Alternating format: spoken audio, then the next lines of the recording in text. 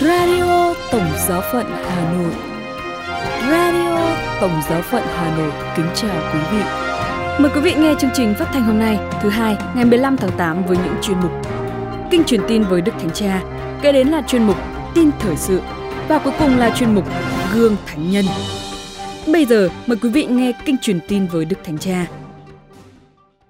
Trưa Chủ nhật ngày 14 tháng 8, tại quảng trường Thánh Phêrô, Đức Thánh Cha Francisco đã có buổi đọc kinh truyền tin với các tín hữu.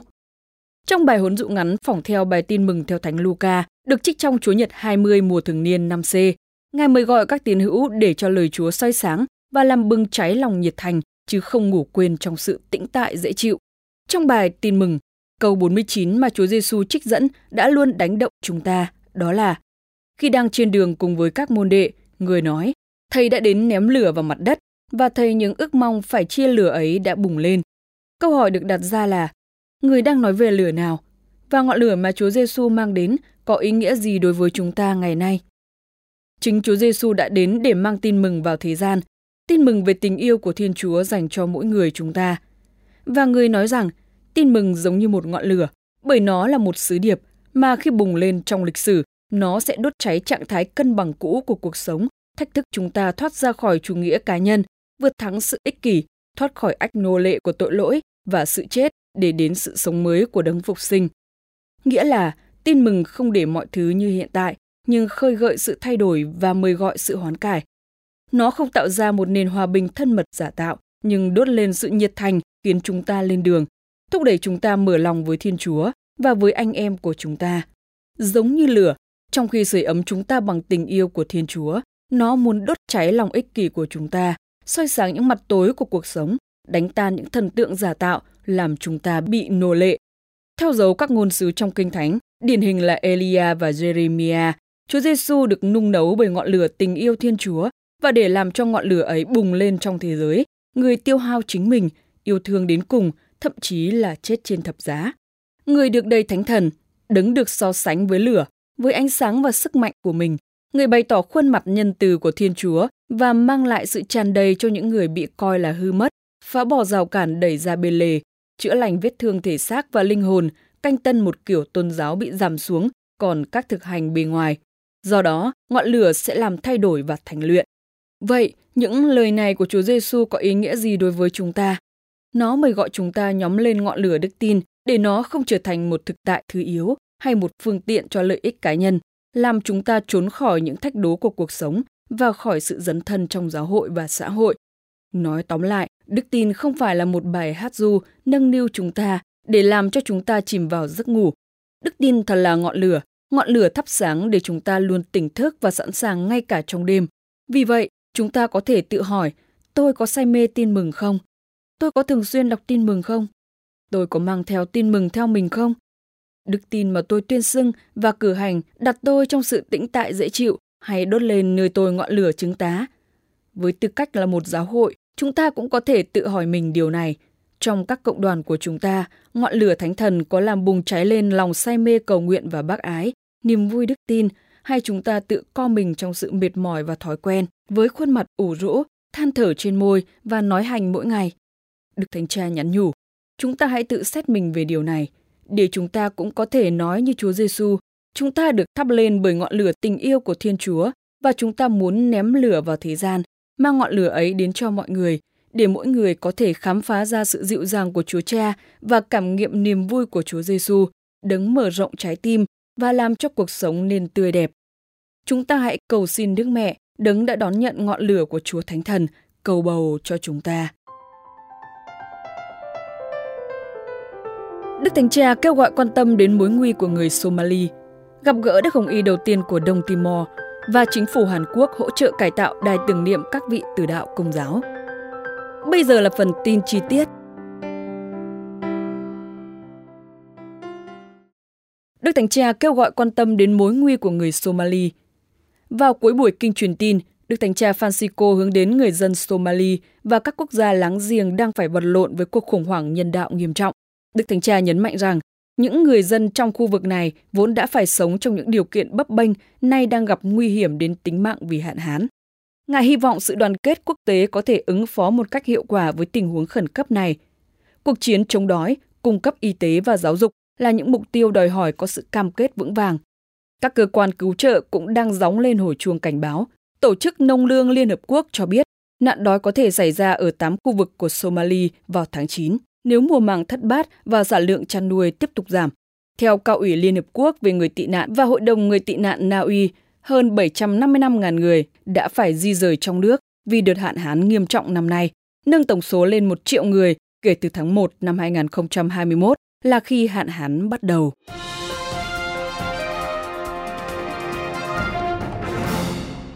Gặp gỡ Đức Hồng Y đầu tiên của Đông Timor. Đông Timor, một quốc đảo thuộc Đông Nam Á, sẽ đón nhận vị Hồng Y đầu tiên vào cuối tháng 8 khi Đức Thánh Cha Francisco bổ nhiệm Đức cha Virgilio do Carmo da Silva của Dili. Nhân sự kiện đó, Đức Hồng Y Silva đã có cuộc phỏng vấn với Vatican News để lắng nghe bài chia sẻ về quốc đảo nhỏ bé với đa số là người Công giáo của mình. Đức Hồng Y cho biết, Ngài vô cùng bất ngờ khi nhận được cuộc gọi từ sứ thần tòa thánh tại Đông Timor với lời chúc mừng. Tin vui khiến Ngài thao thức cả đêm không ngủ được. Ngài nói rằng Giáo hội Công giáo Đông Timor, nơi vừa kỷ niệm 500 năm đón nhận đức tin, xứng đáng có được niềm vui lớn này, không phải cho bản thân cha mà cho người dân nơi đây. Đây cũng sẽ là cơ hội để khẳng định bản sắc của đất nước nhỏ bé với 96% là người Công giáo. Đối với những thách thức mục vụ cấp bách nhất, Đức Hồng Y nhận định cần phải giải quyết việc đào tạo và giáo dục đức tin, đặc biệt là trong các chủng viện. Những người giáo lý viên cũng cần được đào tạo thật tốt để giúp giáo dân đào sâu đức tin. Ưu tiên mục vụ hàng đầu mà Đức Hồng Y nêu ra là gia đình, trẻ em và giới trẻ.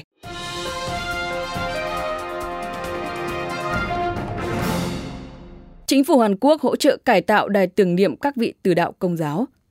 Các nhà chức trách của thủ đô Seoul, Hàn Quốc đã lắp một tấm biển mới trong quá trình cải tạo quảng trường Gwanghwamun, nơi Đức Thánh Cha Francisco phong trần phước cho 124 vị tử đạo Công giáo trong chuyến thăm năm 2014. Theo tờ Thời báo Công giáo Hàn Quốc đưa tin, tấm bảng mới giải thích ý nghĩa đằng sau việc phong trần phước cho Paulo Junji-chung và 123 vị khác đã tử đạo vì đức tin trong thế kỷ thứ 18 và 19. Đức cha Benedicto Hee-song-sun, giám mục phụ tá Tổng giáo phận Seoul, đồng thời là chủ tịch Ủy ban tôn vinh các thánh tử đạo của Tổng giáo phận, phối hợp với chính quyền thủ đô giám sát quá trình tu bổ. Quảng trường Gwanghwamun nằm phía trước cung điện Gyeongbokgung là nơi nhiều người theo đạo Kitô giáo chịu bách hại và chịu chết. Hồ sơ của Giáo hội Hàn Quốc cho biết có khoảng 8.000 đến 10.000 người Công giáo đã tử vì đạo trong cuộc bách hại kéo dài hơn một thế kỷ. Trong buổi lễ phong trần phước tại Seoul vào ngày 16 tháng 8 năm 2014, Đức Thánh Cha Francisco đã ca ngợi các vị tử đạo Hàn Quốc vì sự hy sinh cao cả của các ngài. Chuyên mục Gương Thánh Nhân. Mời quý vị lắng nghe Gương Thánh Pio thứ 10.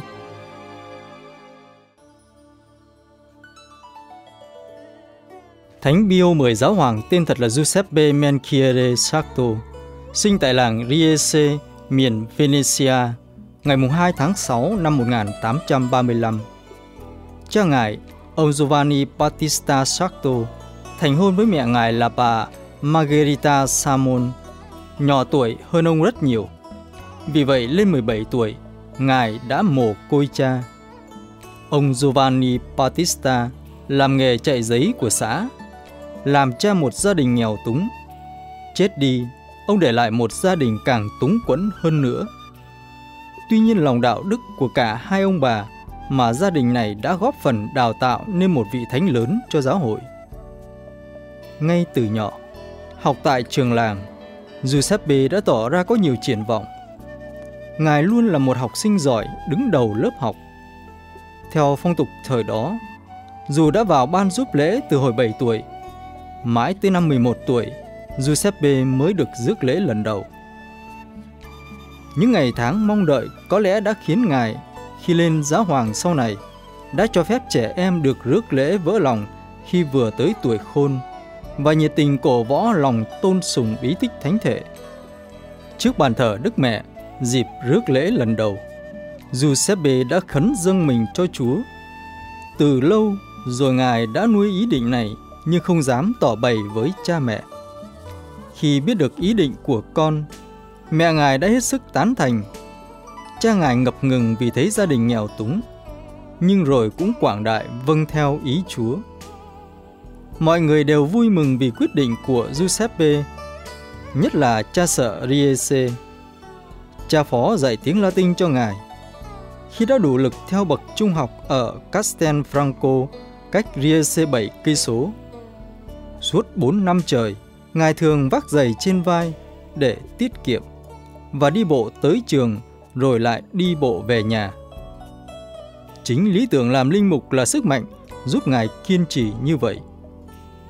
Hết 4 năm tại Castelfranco, năm 1850, Giuseppe lên đại chủng viện Padua. Gia đình Giuseppe nghèo, cha sở xin cho ngài một học bổng.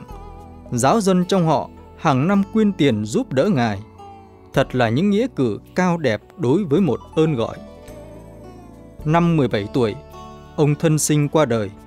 Giuseppe muốn bỏ về giúp mẹ và săn sóc cho 7 đứa em. Lại một nghĩa cử cao đẹp khác vun trồng cho ơn gọi Giuseppe chín mùi. Mẹ ngài không chấp nhận ý kiến mà quyết tâm dâng con cho Chúa. Trong nếp sống khó nghèo nhưng lại giàu lòng quảng đại ấy, Giuseppe đã tiến tới chức linh mục ngày 28 tháng 9 năm 1858 vào lúc 23 tuổi. Sau ngày mở tay tại quê nhà, cha Giuseppe đi nhận xứ làm phó xứ Tombolo. 9 năm sau, ngài được bổ nhiệm làm chính xứ Sanzano. 17 năm làm phó xứ rồi chính xứ, cha Giuseppe sống đời hy sinh tận tụy với giáo dân, nhất là với những người nghèo khó, không hề ao ước danh vọng. Ngài lại được chiếu cố, được tín nhiệm vào chức vụ cao hơn. Đức giám mục Treviso mời ngài về làm trưởng ấn tòa giám mục, kiêm nhiệm chức vụ giám đốc chủng viện. Ngài luôn luôn thi hành các chức vụ bề trên giao phó một cách chu đáo.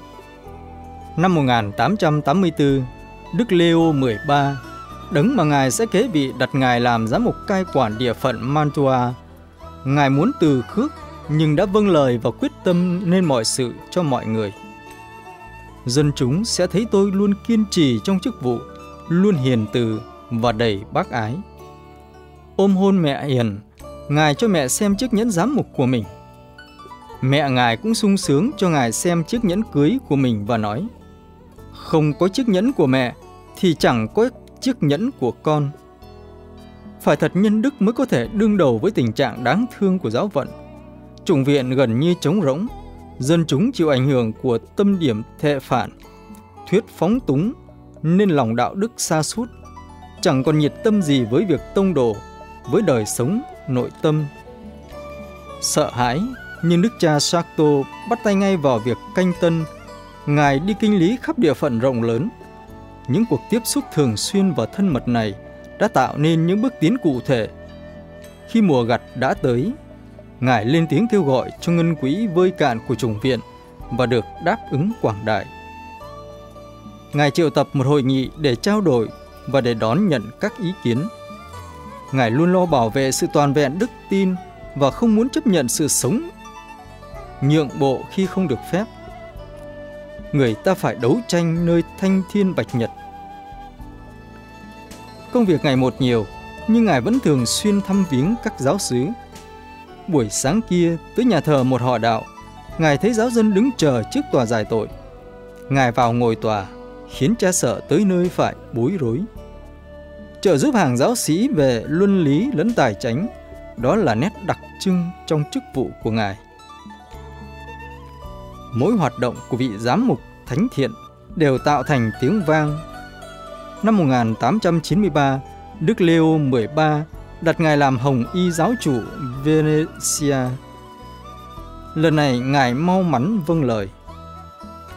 Khi vị đại diện Chúa Kitô mở lời, không phải là lúc để nghiệm xét mà là vâng phục, không được phép cân nhắc lệnh truyền để tìm giảm thiểu mức độ vâng phục.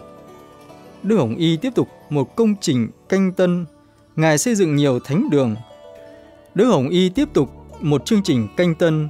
Ngài xây dựng nhiều thánh đường, cô nhi viện, chủng viện và một phân khoa giáo luật. Ngài can đảm thiết lập thông tấn xã Công giáo. Ngài đến nhà thờ và tranh đấu cho việc tôn trọng luật Chúa. Ngày 8 tháng 7 năm 1903, Đức Leo 13 từ trần. Đức Hồng Y giáo chủ Sarto phải đi vay tiền mua vé về họp mật nghị bầu giáo hoàng. Trong mật nghị, Đức Hồng Y Buzina cai quản Krakow cho biết Hoàng đế nước Áo phủ quyết Đức Hồng Y Rampella, quốc vụ khanh của Đức Leo 13 mới từ trần. Cuộc bỏ phiếu đầu tiên ngày 1 tháng 8, Đức Sarto chỉ được 5 phiếu. Đức Hồng Y Gippons, người Mỹ, xin ngài đừng phủ quyết cuộc bầu cử. Và đến cuộc bầu cử lần thứ 7, ngày 4 tháng 10, ngài được 50 trên 62 phiếu. Vì sự kiện trên, sau này người ra hiến chế Comomissum Nobis để ngăn chặn mọi mưu toan chính trị, tìm khuynh đảo các cuộc bầu cử giáo hoàng. Sau kết quả bầu cử, Đức Hồng Y Niên trưởng đến hỏi: "Chúng tôi đã nhân danh Thiên Chúa tiến cử ngài làm giáo hoàng, ngài có ưng thuận không?" Sau giây phút yên lặng trong nước mắt giàn giụa, ngài nghẹn ngào trả lời: "Ước gì tôi không phải uống chén này, nhưng mong sao ý Chúa được nên chọn." Thấy câu trả lời chưa rõ, Đức Hồng Y Niên trưởng hỏi lại lần nữa và ngài trả lời: "Tôi xin nhận như nhận một thánh giá." Vậy ngài muốn nhận tên gì? Vì tôi phải chịu khổ nên tôi nhận tên của những vị đã phải đau khổ. Tôi nhận tên là Bio. Thế là cuộc bầu cử giáo hoàng đã xong. Lễ đăng quang được cử hành ngày 9 tháng 8 năm 1903. Trong thông điệp đầu tiên E Supremi Apostolatus ngày 4 tháng 10 năm 1903, ngài công bố: "Nếu người ta muốn hỏi chúng tôi một châm ngôn phát xuất từ đáy lòng, tôi sẽ luôn nói rằng canh tân mọi sự trong Đức Kitô." Suốt triều đại giáo hoàng, Đức Pio X đã thực hiện châm ngôn ấy. Ngài cho phép các trẻ em nhỏ rước lễ sớm khi vừa tới tuổi khôn và khuyến khích việc rước lễ hàng ngày. Với thông điệp Bassendi ngày 8 tháng 9 năm 1908, kết án thuyết duy tâm. Ngài sửa lịch và sách nguyện, canh tân thánh nhạc và truyền dùng trong cả giáo hội. Ngài thiết lập các viện nghiên cứu âm nhạc và kinh thánh tại Roma. Ngài khởi đầu công cuộc hệ thống hóa giáo luật. Về phương diện chính trị, Ngài tạo ra sự dễ dàng trong việc liên lạc giữa giáo hội và Vương quốc Ý. Khi tổ chức lại các bộ và các tòa án cùng giáo triều Roma, Tông hiến Sapienti Concilio năm 1908 cho thấy dấu hiệu sẵn sàng chấp nhận việc để mất các quốc gia của giáo hội, cũng không cần đến cơ cấu cai trị dân sự làm khuôn mẫu. Ngay từ năm 1905, Ngài đã cương quyết từ khước hòa ước Napoleon và chấp nhận sự phân biệt giáo hội với quốc gia, vì biết rằng sự nghèo khó của giáo hội Pháp là có lợi hơn. Giữa những tình huống hóc búa này, Đức Pio X không bao giờ thực sự cảm thấy mình được phép ở nhà. Ngài là tù nhân ở Vaticano. Một lần tiếp xúc với các bạn cũ, Ngài bật khóc: "Xem người ta đưa tôi lên ghế này đây." Tìm lại nếp sống cũ, Ngài đưa các em về Roma để giặt ủi và may vá đồ. Khi đau bệnh, Ngài xin linh mục là cháu của Ngài cho rước lễ. Ngài còn đưa cả cha tuyên úy và người nấu ăn từ Venecia về. Thích sống thanh đạm, Ngài bỏ các nghi thức nhỏ nhặt và nhiều truyền thống nặng hình thức khác. Khi Ngài qua đời, người ta còn thấy trong túi áo Ngài một vật của một học sinh, con dao nhỏ và cây bút chì. Năm 1914, vào năm thứ 11 sau khi Đức Pio được bầu làm giáo hoàng, Âu Châu lâm vào cảnh chiến tranh. Ngài ngã bệnh. Ngài dâng lễ cuối cùng vào ngày lễ Mông Triệu. Ngài qua đời ngày 20 tháng 8. Người ta nói rằng Ngài bị vỡ tim vì lo buồn cho nhân loại. 9 năm sau đã bắt đầu hồ sơ phong thánh. Vào ngày 3 tháng 6 năm 1951, Ngài được phong chân phước. Ngày 29 tháng 5 năm 1954, sau 40 năm Ngài qua đời, Ngài được phong hiệt thánh. Radio Tổng giáo phận Hà Nội xin chào và hẹn gặp lại.